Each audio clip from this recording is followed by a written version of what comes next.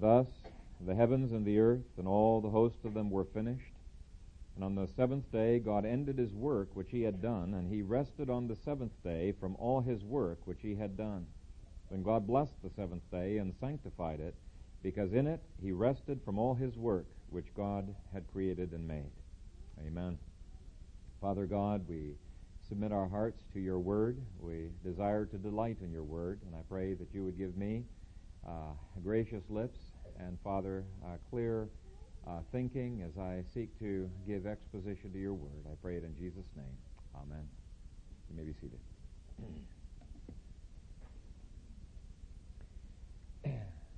One of the perennial topics of interest seems to be the Sabbath, and I have been asked several times to preach on the Sabbath in the last several months, and I noticed only, one of the people, one of the 5 or 6 people that have asked me to preach on it are here.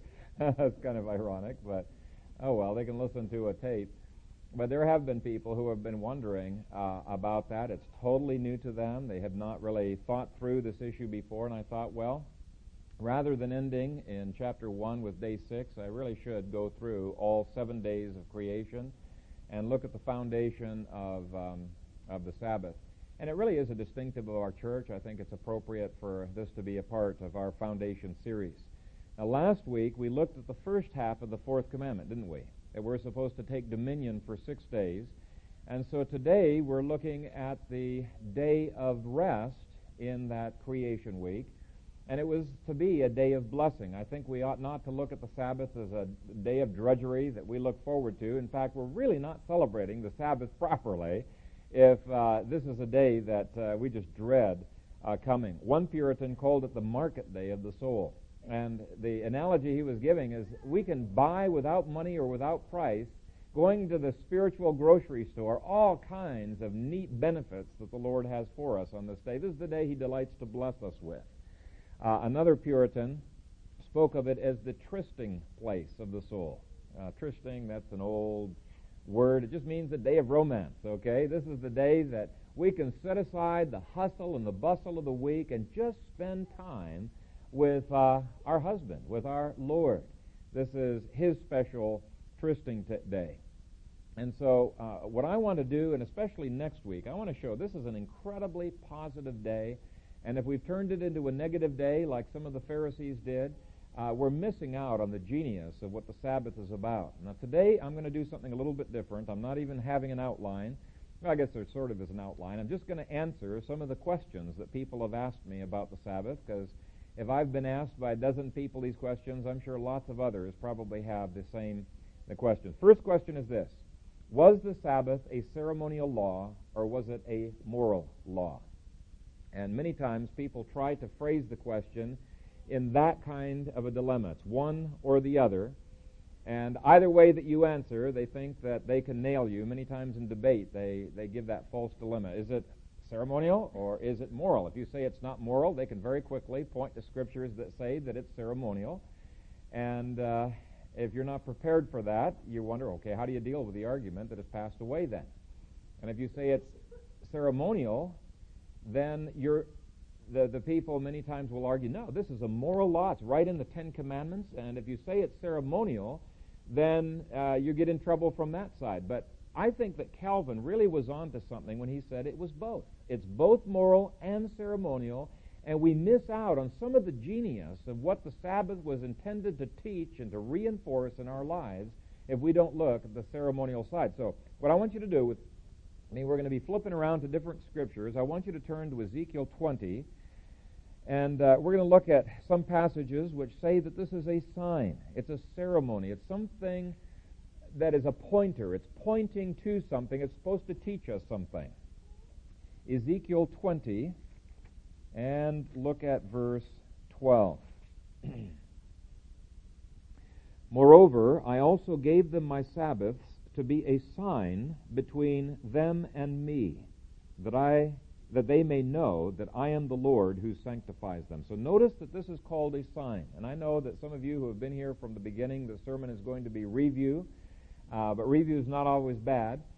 And I think these really are important concepts to nail down. It's called clearly a sign. It's not just a moral precept. It has a symbolic or a signifying character about it. Look down there at verse 20. Hallow my Sabbaths, and they will be a sign between me and you, that you may know that I am the Lord your God. Turn to Exodus chapter 31.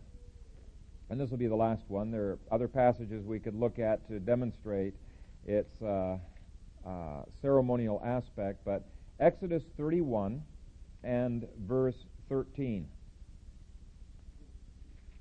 And again, the reason I'm doing this is because some Reformed people are so intent on proving that the Sabbath has not passed away that they're reluctant to say that it is a sign, and they miss out on some very important aspects of what the Sabbath teaches. Exodus 31 and verse 13. Speak also to the children of Israel, saying, Surely my Sabbaths you shall keep, for it is a sign between me and you throughout your generations, that you may know that I am the Lord who sanctifies you. So again, he's calling it a sign. It's like a road sign that's saying, this is the direction you need to be going. This is what you need to be understanding about the future or the past or something else. It definitely signifies something. And so that brings up the second question that I frequently hear. If it is a sign, and some people argue very strongly, this is a ceremonial law. If it is a sign, then does that not mean that the Sabbath has completely passed away? And actually the whole sermon is going to be dealing with this concept that the Sabbath has not passed away. But on this point, I just want to deal with the everlasting nature of even the sign aspect, the ceremonial aspect of this fourth commandment. Before you jump to the conclusion it passes away, I want you to look at a few scriptures. Turn with me to Genesis 9, and I want to show you that there are 4 signs in the Old Testament, all of which were pointing to something that were said to be everlasting. And the first one is the rainbow in chapter 9 of Genesis. And look at verses 12 through 13. God said, This is the sign of the covenant which I make between me and you and every living creature that is with you for perpetual generations. I set my rainbow in the cloud, and it shall be for the sign of the covenant between me and the earth. Now, 2 things to notice. First of all, it's called a sign, and that this sign is going to be for perpetual generations. In fact, a little bit later on, verse 16, he calls it the everlasting covenant. This is not a covenant that's going to pass away. As he words it elsewhere, as long as there is seed time and harvest, as long as there are seasons, as long as there is an earth, this is going to be something that's going to be a sign to you. And it really is a sign that we ought not to ignore. When you've just finished having a rainstorm and you see a rainbow, immediately that rainbow ought to trigger a prayer of thanksgiving to God for his common grace, that he has decided he is never going to again destroy all mankind with a universal flood. And he speaks of other things in that covenant, and that rainbow is a sign that continues perpetually to be a reminder to us. It's a very important one as well. Now, a second sign, and most people agree with this, so I won't delve into it very much, is the Passover meal. When Jesus instituted the Lord's Supper, what was he partaking of? Partaking of Passover meal, right? And later on in the New Testament, he speaks of the Lord's table as being not just the Passover, but some of the other sacramental meals in the Old Testament as well. But the Passover was said to be perpetual. In Exodus 12, it says it's forever, for all generations, that they were supposed to engage in that sign. Now, there were changes to the sign, because no longer can there be bloodletting, because the one bloodletting in Jesus Christ has been finished. There are changes, but the essence of what that meal signified continues to come into the Lord's table. And essentially, this is a ceremonial law. When we come to the Lord's table, it's a ceremony. And so not all ceremonial law has been abolished in the Old Testament. In Hebrews, dealing with the ceremonial law, he says, since there is a new priesthood, of necessity there must be a change of the law. He didn't say an abrogation of the law. He said a change in the law. And the law has been rather significantly changed. Moral law never changes. Ceremonial law, there has been a change that has come about. Okay, the third sign, and this is old hat for you, so I won't delve into that, but was circumcision baptism in the Old Testament. Baptism is a ceremonial law, and so all ceremonial laws were not done away with. Now, just as the other 3 signs were said to be everlasting, and they come into the New Testament, and there's been a change that has happened to them. The same has been true of the Lord's Day, of the Sabbath. And I want you to look at Exodus 31:16 again, and we'll see that here. It says, "Therefore the children of Israel shall keep the Sabbath to observe the Sabbath throughout their generations as a perpetual covenant. It is a sign between me and the children of Israel forever." Okay, so it's not just a sign, but as a sign, it is forever. It's not just the moral side of the Lord's table. And I think Calvin missed out on this dimension. He saw both moral and ceremonial. It says the ceremonial has passed away. That's not true. The ceremonial has changed, but it has not passed away, because the ceremonial, the sign aspect, is forever. It lasts throughout all generations. And again, down in verse 17, he says it is a sign, oh yeah, I just read that, between me and the children of Israel forever. 4, in 6 days the Lord made the heavens and the earth. On the seventh day he rested and was refreshed. He's saying, why would you think it was passed away when Israel's passed away? This way preceded even the formation of Israel. Now, a third question that frequently comes with regard to the Sabbath is this: is the Sabbath only for the Jews? And I've already given away the answer just by reading that last verse there. They say, I understand that it's perpetual, but it should be perpetual just for Israel. This is not something that the Gentiles should partake of. This is something that signified a separation, a distinction of Israel from all of the other nations. And therefore, yeah, it's okay for Messianic Jews to partake in the Sabbath, but not for us. And I want to deal with that question because I think that is not true. First of all, let me give a twofold answer. You may not buy into the first part, but let me give it anyway, and then we'll give the second part, which I think is a lot clearer.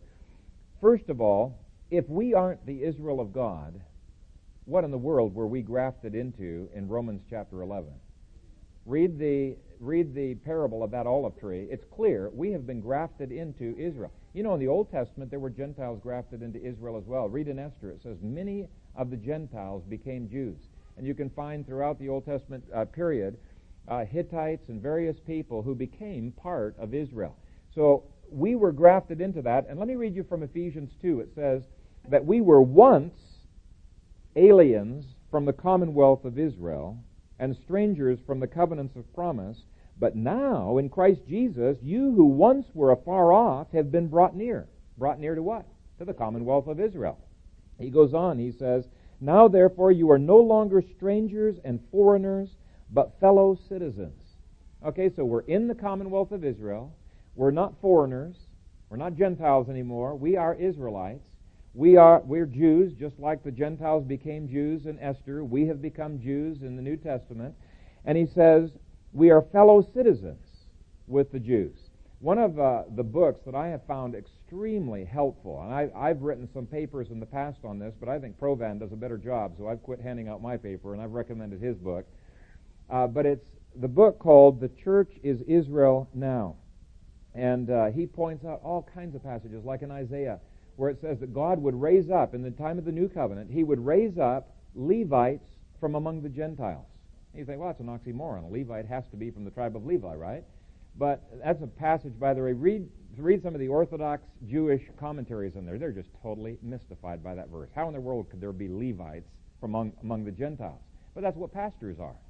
And it speaks of Gentiles coming into Israel in prophecy, and the New Testament speaks of us as being the Israel of God. And anyway, get Provan's book, and you will see a boatload of scriptures proving that we are part of the true Israel of God. It was not all of Israel that was broken off, was it? There was a remnant of Israel that remained, and we, as Gentiles, were grafted in. It was unbelieving branches that were grafted out, but not all the branches of Israel were broken off. And so there is one temple, one bride, one vine, one olive tree. It's not two peoples of God. Now, you may not buy that, but let's give some scriptures that I think are extremely straightforward of how the Sabbath applies to Gentiles. And it doesn't just apply to believing Gentiles. If it's a moral law, it has to apply to unbelievers as well. Now, some people say, okay, it's a moral law, but it only applies to believers. No, absolutely not right. It applies to unbelievers as well. And there's many scriptures that indicate this. For example, in Nehemiah 13, Nehemiah, by the inspiration of the Holy Spirit, imposes the Sabbath upon unbelievers from Tyre. who were trying to sell their wares. And he says, look, if you don't stop this, you're going to be put in prison. He imposes the Sabbath. They had blue laws that he was imposing back then, but it was upon unbelievers. These guys didn't even know the Lord. Now, since we're dealing with Genesis, just think about it this way. If the Sabbath started in Genesis chapter 2, then it doesn't make any sense whatsoever to say that the Sabbath only belongs to the nation of Israel. And that is Christ's interpretation of Genesis 2 in Mark 2, verse 17, where he says, the Sabbath was made for man, not man for the Sabbath. That's Mark 2, verse 17. That's the generic word for mankind. Okay? He says, when God made mankind, Adam and Eve, he didn't make mankind for the Sabbath. He made the Sabbath to benefit mankind. It's not vice versa. And so he's saying, don't get legalistic, okay? The purpose of the Sabbath was to benefit man, not to hinder and to harm man. Well, let's see if other scriptures support this conclusion. If you turn with me to Exodus 20, you'll see the very way in which the fourth commandment is worded includes people who weren't even part of the commonwealth of Israel, who were not in the covenant, who were not Jews. They were strangers.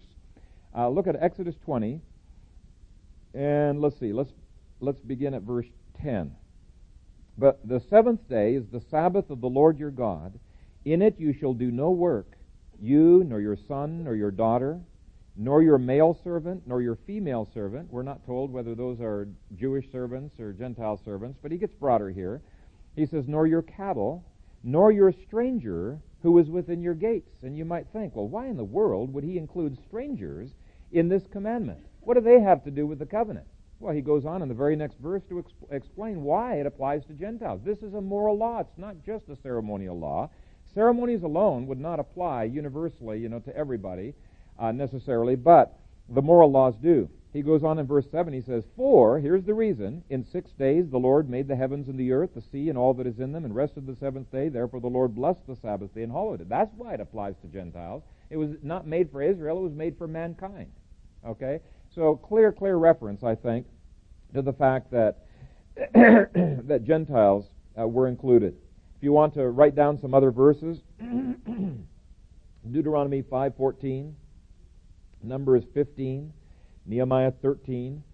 Let me go ahead and read a couple of these. Isaiah 66. In fact, you can turn there if you want. Isaiah 66 and verse 23. Now, this is a prophecy. Both of these Isaiah passages are prophecies of the new covenant, what's going to happen after Christ is raised from the dead. And it says, it shall come to pass that from one new moon to another, and from one Sabbath to another, all flesh shall come to worship before me, says the Lord. Now, have new moons ceased? No, we continue to measure time by new moons and quarter moons and half moons. And some societies, that's the only measure of time, is the monthly lunar cycle. And so basically what he is saying is from month to month and from Sabbath to Sabbath, all flesh is going to worship me. And so all flesh is a reference not just to Jews, but also to the Gentiles who are going to be governing their time, not just by moons, but governing their time by Sabbath days as well. Now let me give you one other one. Turn with me to Isaiah 56. And the whole chapter speaks of God's salvation coming to the Gentiles in our own day. But notice in verse 3 that he speaks of the son of the foreigner. The son of the foreigner. And then look at verses 7 through, well, let's start at verse 6. 6 through 7. Also the sons of the foreigner who join themselves to the Lord to serve him and to love the name of the Lord, to be his servants, everyone who keeps from defiling the Sabbath and holds fast my covenant, even them I will bring to my holy mountain, make them joyful in my house of prayer. Their burnt offerings and their sacrifices will be accepted on my altar, for my house shall be called a house of prayer for all nations. Okay, again, it's very clear that the Sabbath applies to all nations. And when the Gentiles lay hold of it, it makes them joyful, he says. So far, we've answered the question, is it a sign or is it a moral law? We say it's both.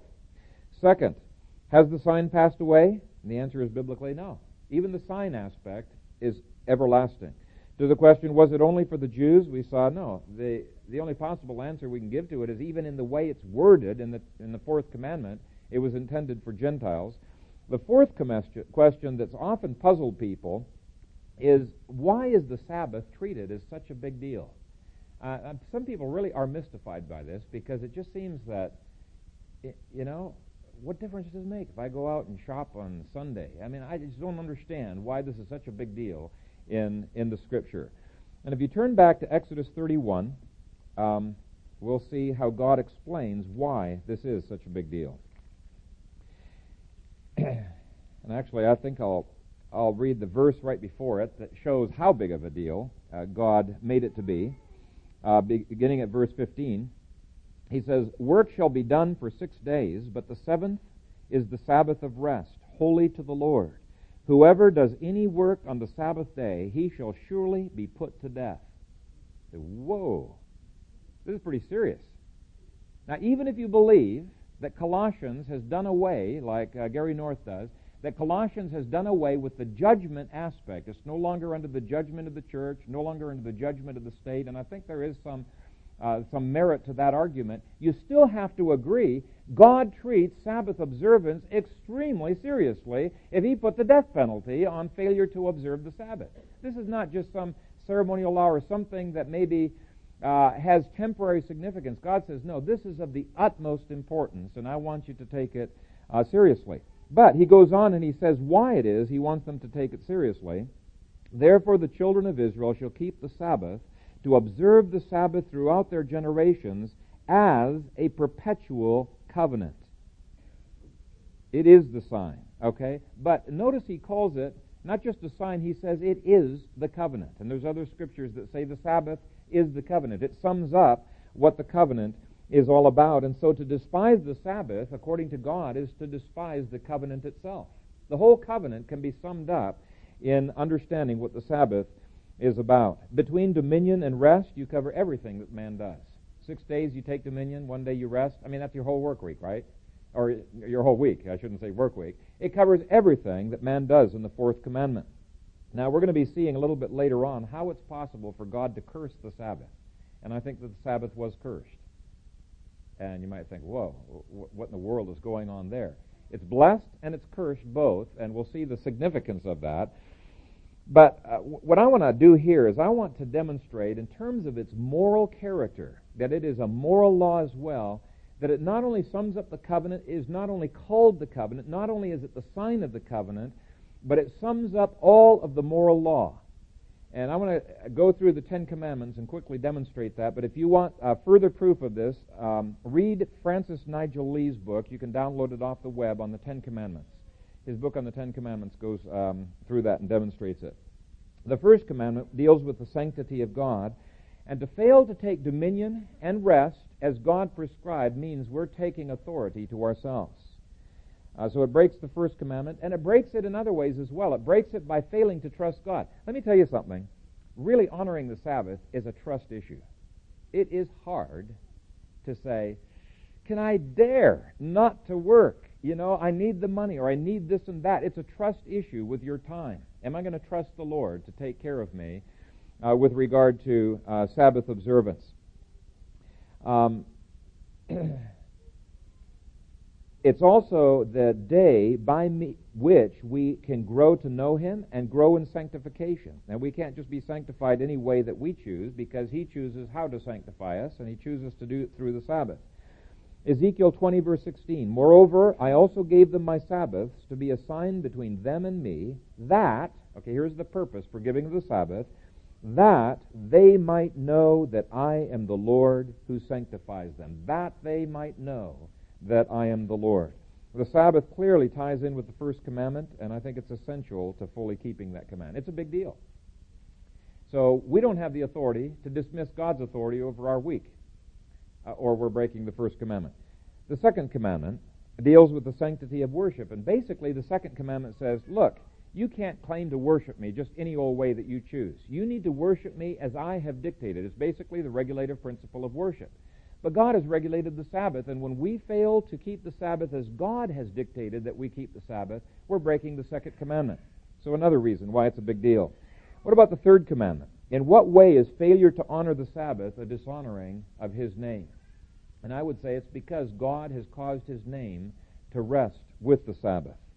He has identified His name. Isaiah 56, verse 6 says that Gentile believers who love the name of the Lord will keep from defiling the Sabbath. He puts them in parallel. He defines the one group by the second phrase. He says, it defines those who, quote, love the name of the Lord, unquote, as being, quote, everyone who keeps from defiling the Sabbath. And so it's tied in explicitly with His name.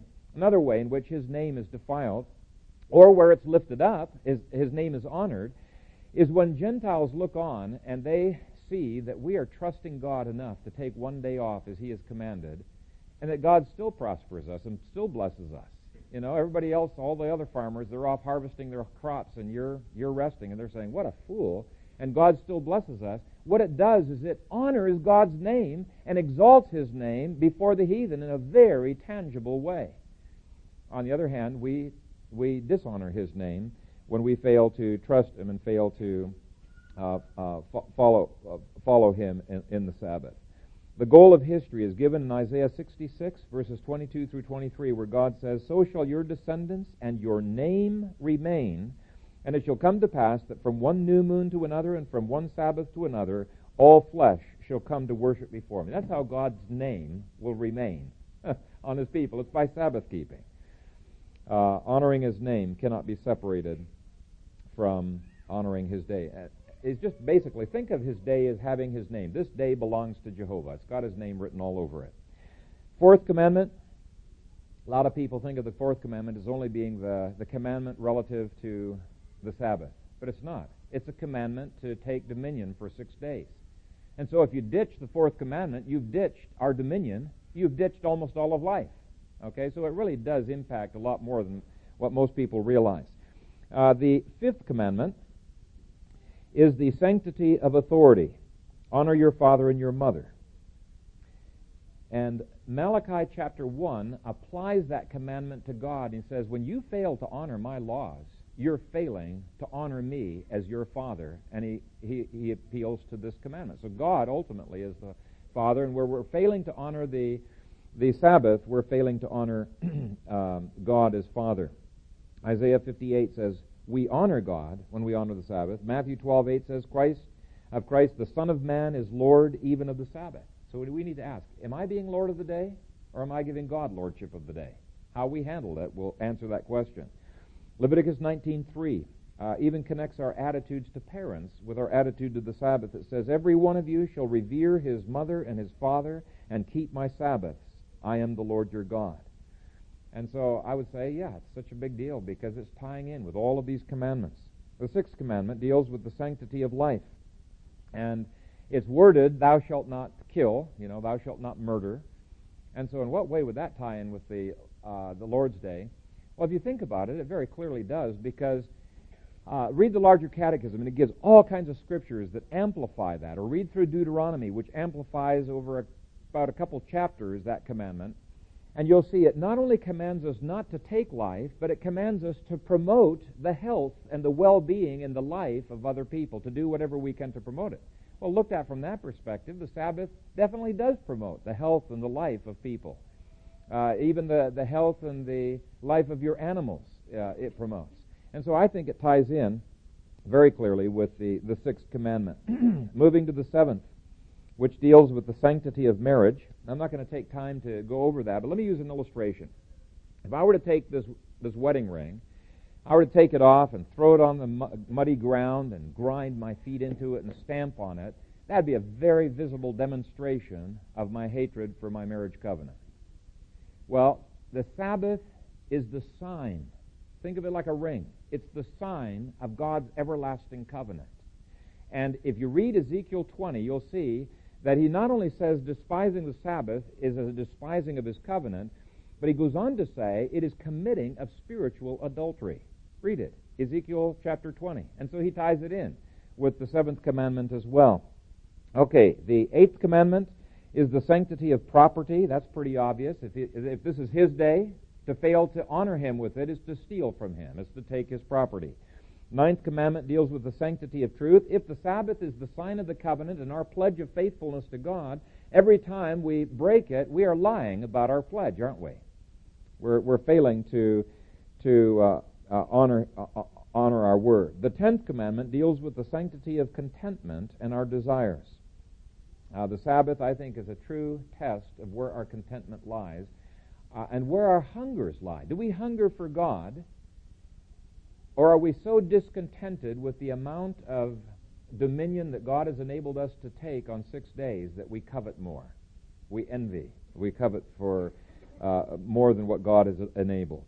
And so an answer to the question of why God treats the Sabbath as being so all-fired important is that it is important. It sums up the covenant. It's a sign of the covenant. And it sums up all of the moral law of God. Now the 5th question is this: is the Sabbath simply a long list of don'ts? And my answer is obviously no. In fact, I think we miss the genius of the Sabbath if we focus on all of the don'ts and forget what those things free us up to do. They're freeing us up to focus on God and to enjoy Him and to delight ourselves in Him. And next week, we're going to see how positive next week's going to be an incredibly positive sermon, okay? Balance out today's sermon.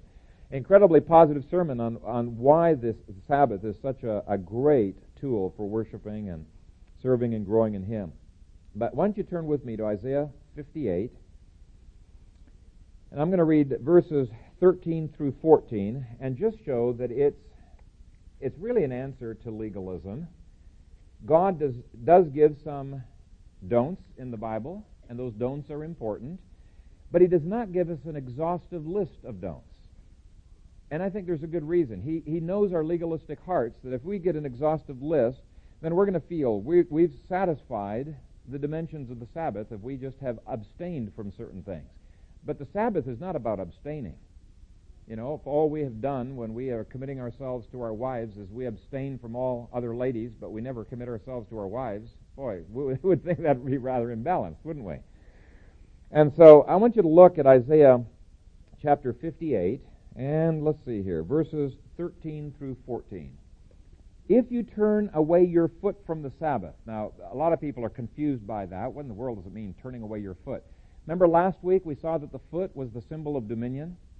Whether it's putting a shoe over a piece of land, Christ casting His shoe over Edom or Moab, I never did look it up after the last sermon, or when they would conquer a king, they would put their foot on that king's neck. They were declaring, I'm now ruling over you and over your territory. I'm declaring dominion. So He's saying here, turn aside your foot from the Sabbath. In other words, turn aside your dominion from the Sabbath. And then He says, here's another thing that you need to be careful to do. Where am I? Verse 13. From doing your pleasure on my holy day. Now, He's not saying, don't make the Sabbath pleasurable. That's what some of the Puritans did. And boy, was it a drudgerous day. But He's saying, turn aside from your pleasure. Now, you're going to be freed up to find pleasure in God. And so He says in the next phrase, and call the Sabbath a delight. God wants us to delight in Him. The holy day of the Lord honorable, and shall honor Him, not doing your own ways, nor finding your own pleasure, nor speaking your own words. Now there's a bunch of don'ts. But the sentence isn't finished yet. The reason for the don'ts is to help us focus. Then you shall delight yourself in the Lord, and I will cause you to ride on the high hills of the earth, and feed you with the heritage of Jacob your father. The mouth of the Lord has spoken. He says, I am committed to this. And I am going to so guarantee this that my integrity is going to be at stake. If you don't delight in the Lord when you keep the Sabbath properly, if you don't ride on the high places of the earth, if you don't enter into the blessings, then God's saying, I'm a liar. That's how strongly God is wording that. Now, if we find the Sabbath to be dry and dusty and boring, we are keeping the Sabbath wrong. We're being legalistic about the way in which we are approaching the Sabbath. And next week I want to probably deal with that a little bit more. So when people ask me, can I do such and such on the Sabbath? I like to deflect the question and ask, well, is that the best way to honor God and to focus on Him and upon His people? Because the moment I say, yeah, that's wrong, they're going to start arguing with me. Right? And there could be legitimate differences of opinion on some of these things. I got myself into trouble at the beginning of this by, giving a bunch of answers to don'ts that weren't in the Bible.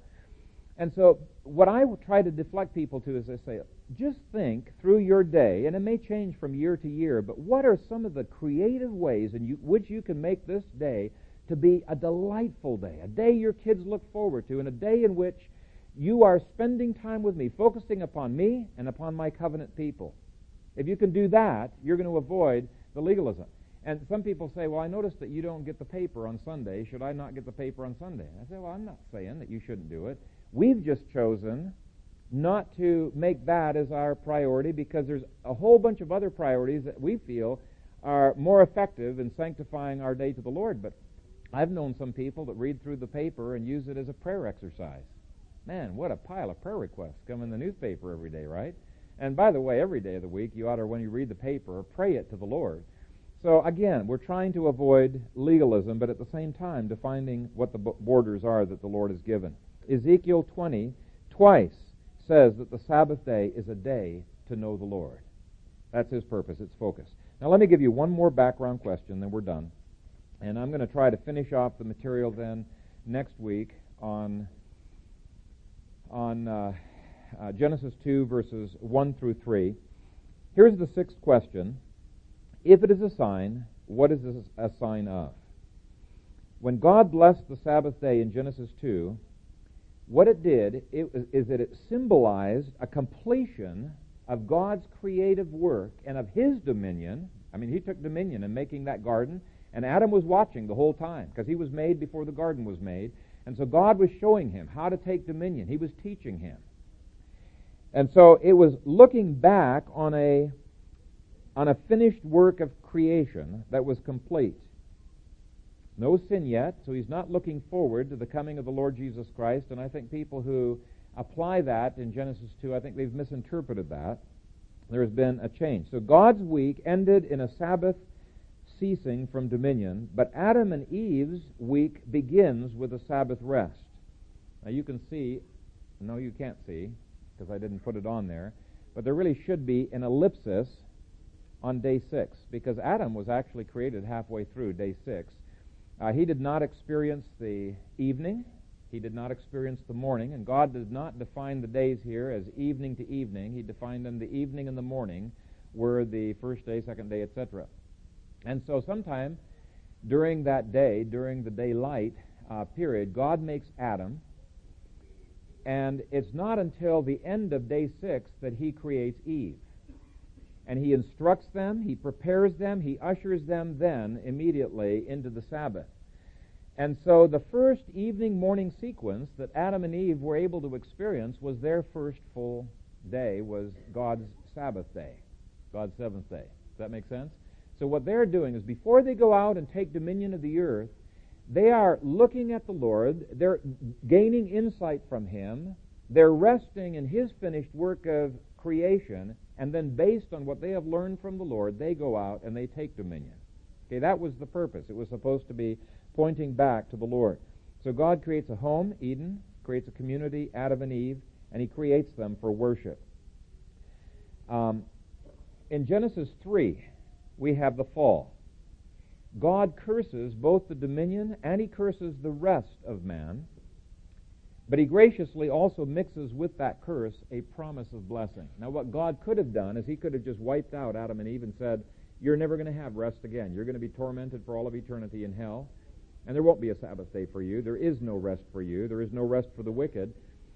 But instead of doing that, what God does on that bottom line there is he puts the Sabbath at the end of the days. And all of the references to the Sabbath after Genesis chapter 2 in the book of Genesis are the Hebrew phrase at the end of the days. It's a reference to the end of the week when they would take part in the Sabbath. And so it's both a curse and it's a blessing. Why is it a curse? Let me first of all point out Colossians 2 says that the Sabbath is a commandment that was against us. So it's got to be a curse in some way. If it's a commandment that was against us, actually the whole law is a curse, isn't it? The law was against us. Why? Because we can't keep it in ourselves.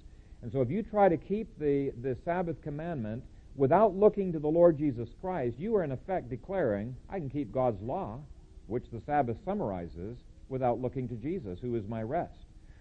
So that is why it is so important that we in the new covenant not keep the Sabbath on the seventh day.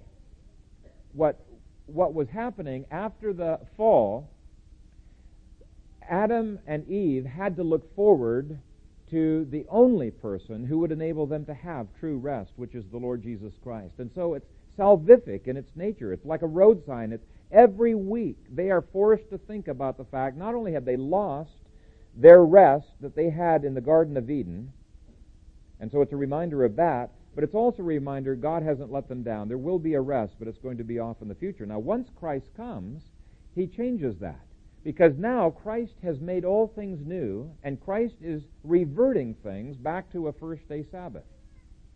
And so I should have had another line on that where it's reverted back. Now, the Old Testament anticipated this change, but because it's still looking forward to that change, it calls it the eighth-day Sabbath. And you can see it in some of the ceremonial laws. What is the eighth day of the week? Same as the first day of the week, right? It's just looking at it from a different vantage point. In the Old Testament, consistently, that change that's going to happen in the New Testament is spoken of as the eighth-day Sabbath. In the New Testament, we speak of it as a first-day Sabbath. And I've got a book on the Sabbath. I'm not going to even deal with any of those issues, and I haven't in this sermon, except for this one. I want to just give you a synopsis. If you turn with me to Mark 16, I want to show you very briefly how Christ changed the Sabbath from being a seventh-day Sabbath back to being the beginning of our week, where we rest in Christ's finished work of redemption. And based on what we have learned from Him, we go out into our work week and we take dominion, strengthened by His grace. Okay, Mark chapter 16 and verse 1.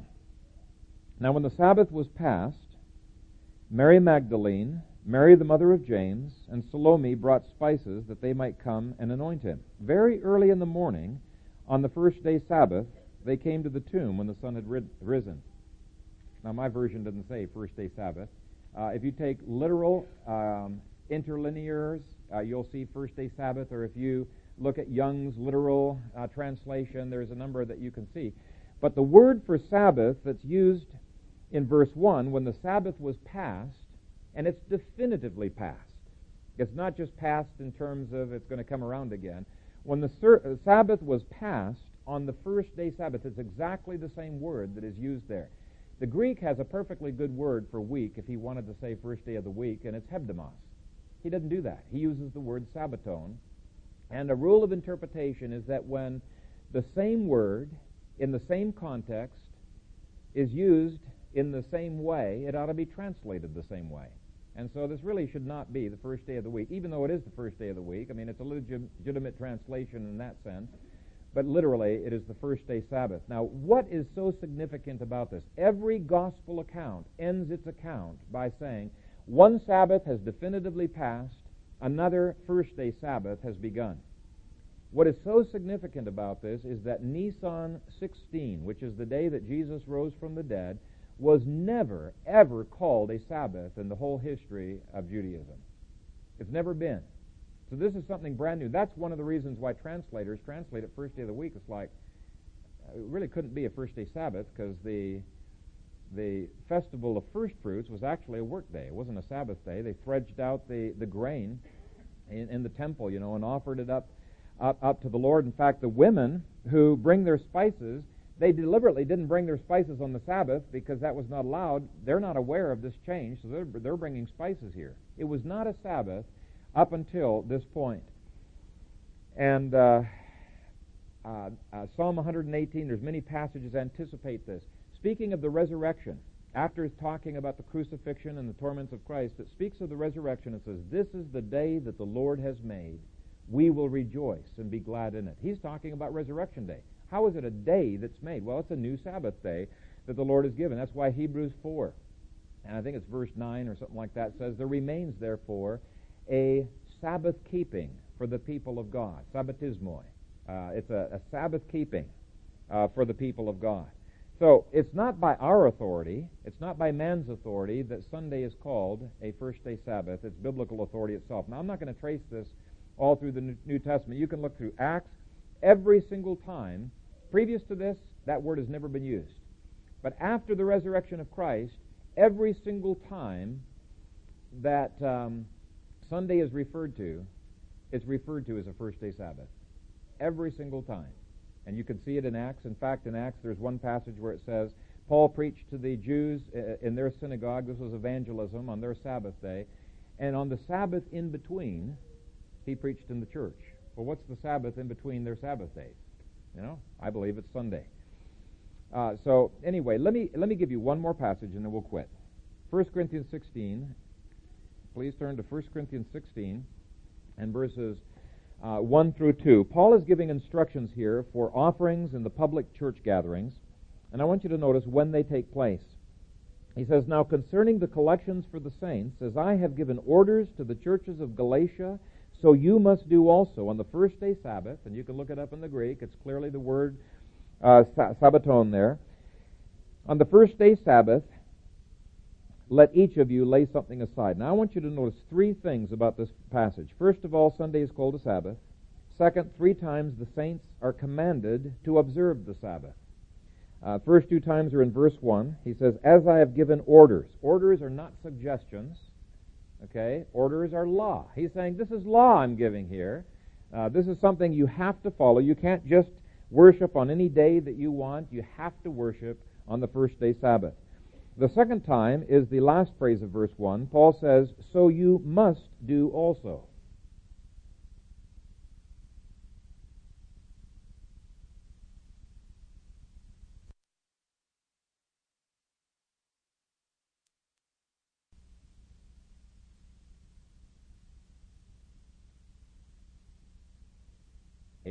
For the Sunday being the Sabbath. And we'd say, well, there's 3 mandates right there in 1 Corinthians. I've given orders to you. You must do it. And the third time is in verse 2. He uses the imperative tense in the Greek. Let each one of you lay something aside. And so the imperative tense, that's the tense given for commands.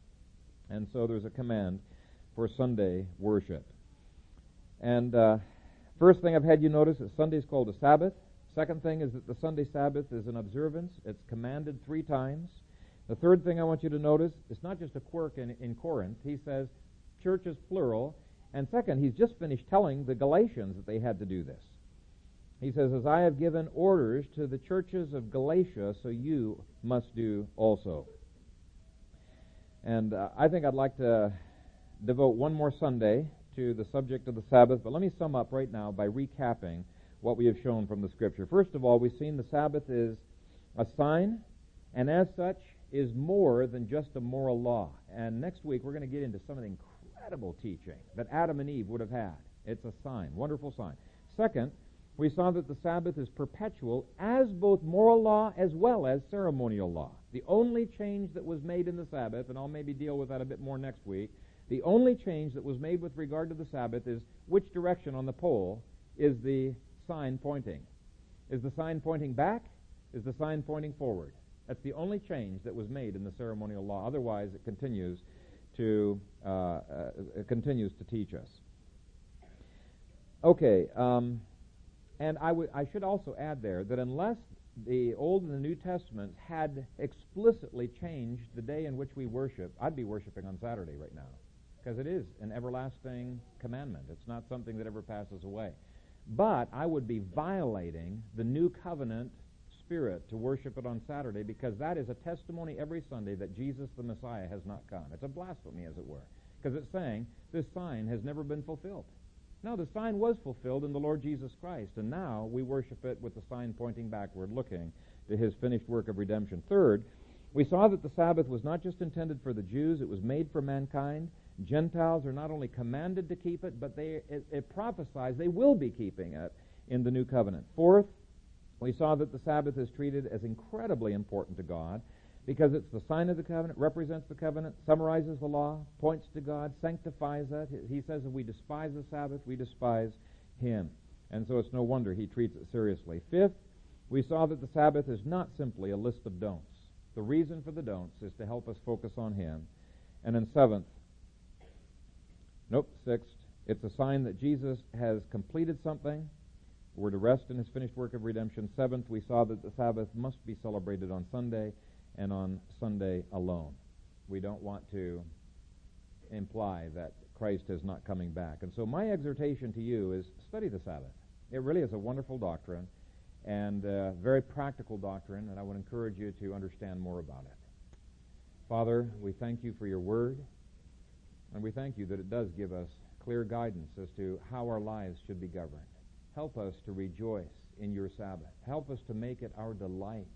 Help us, Father, not to find the legalistic dustiness of Phariseeism that robbed the joy and the enthusiasm and the life out of the Sabbath, but instead that we would focus upon you and enter into the enjoyment that you intended us to have on this day.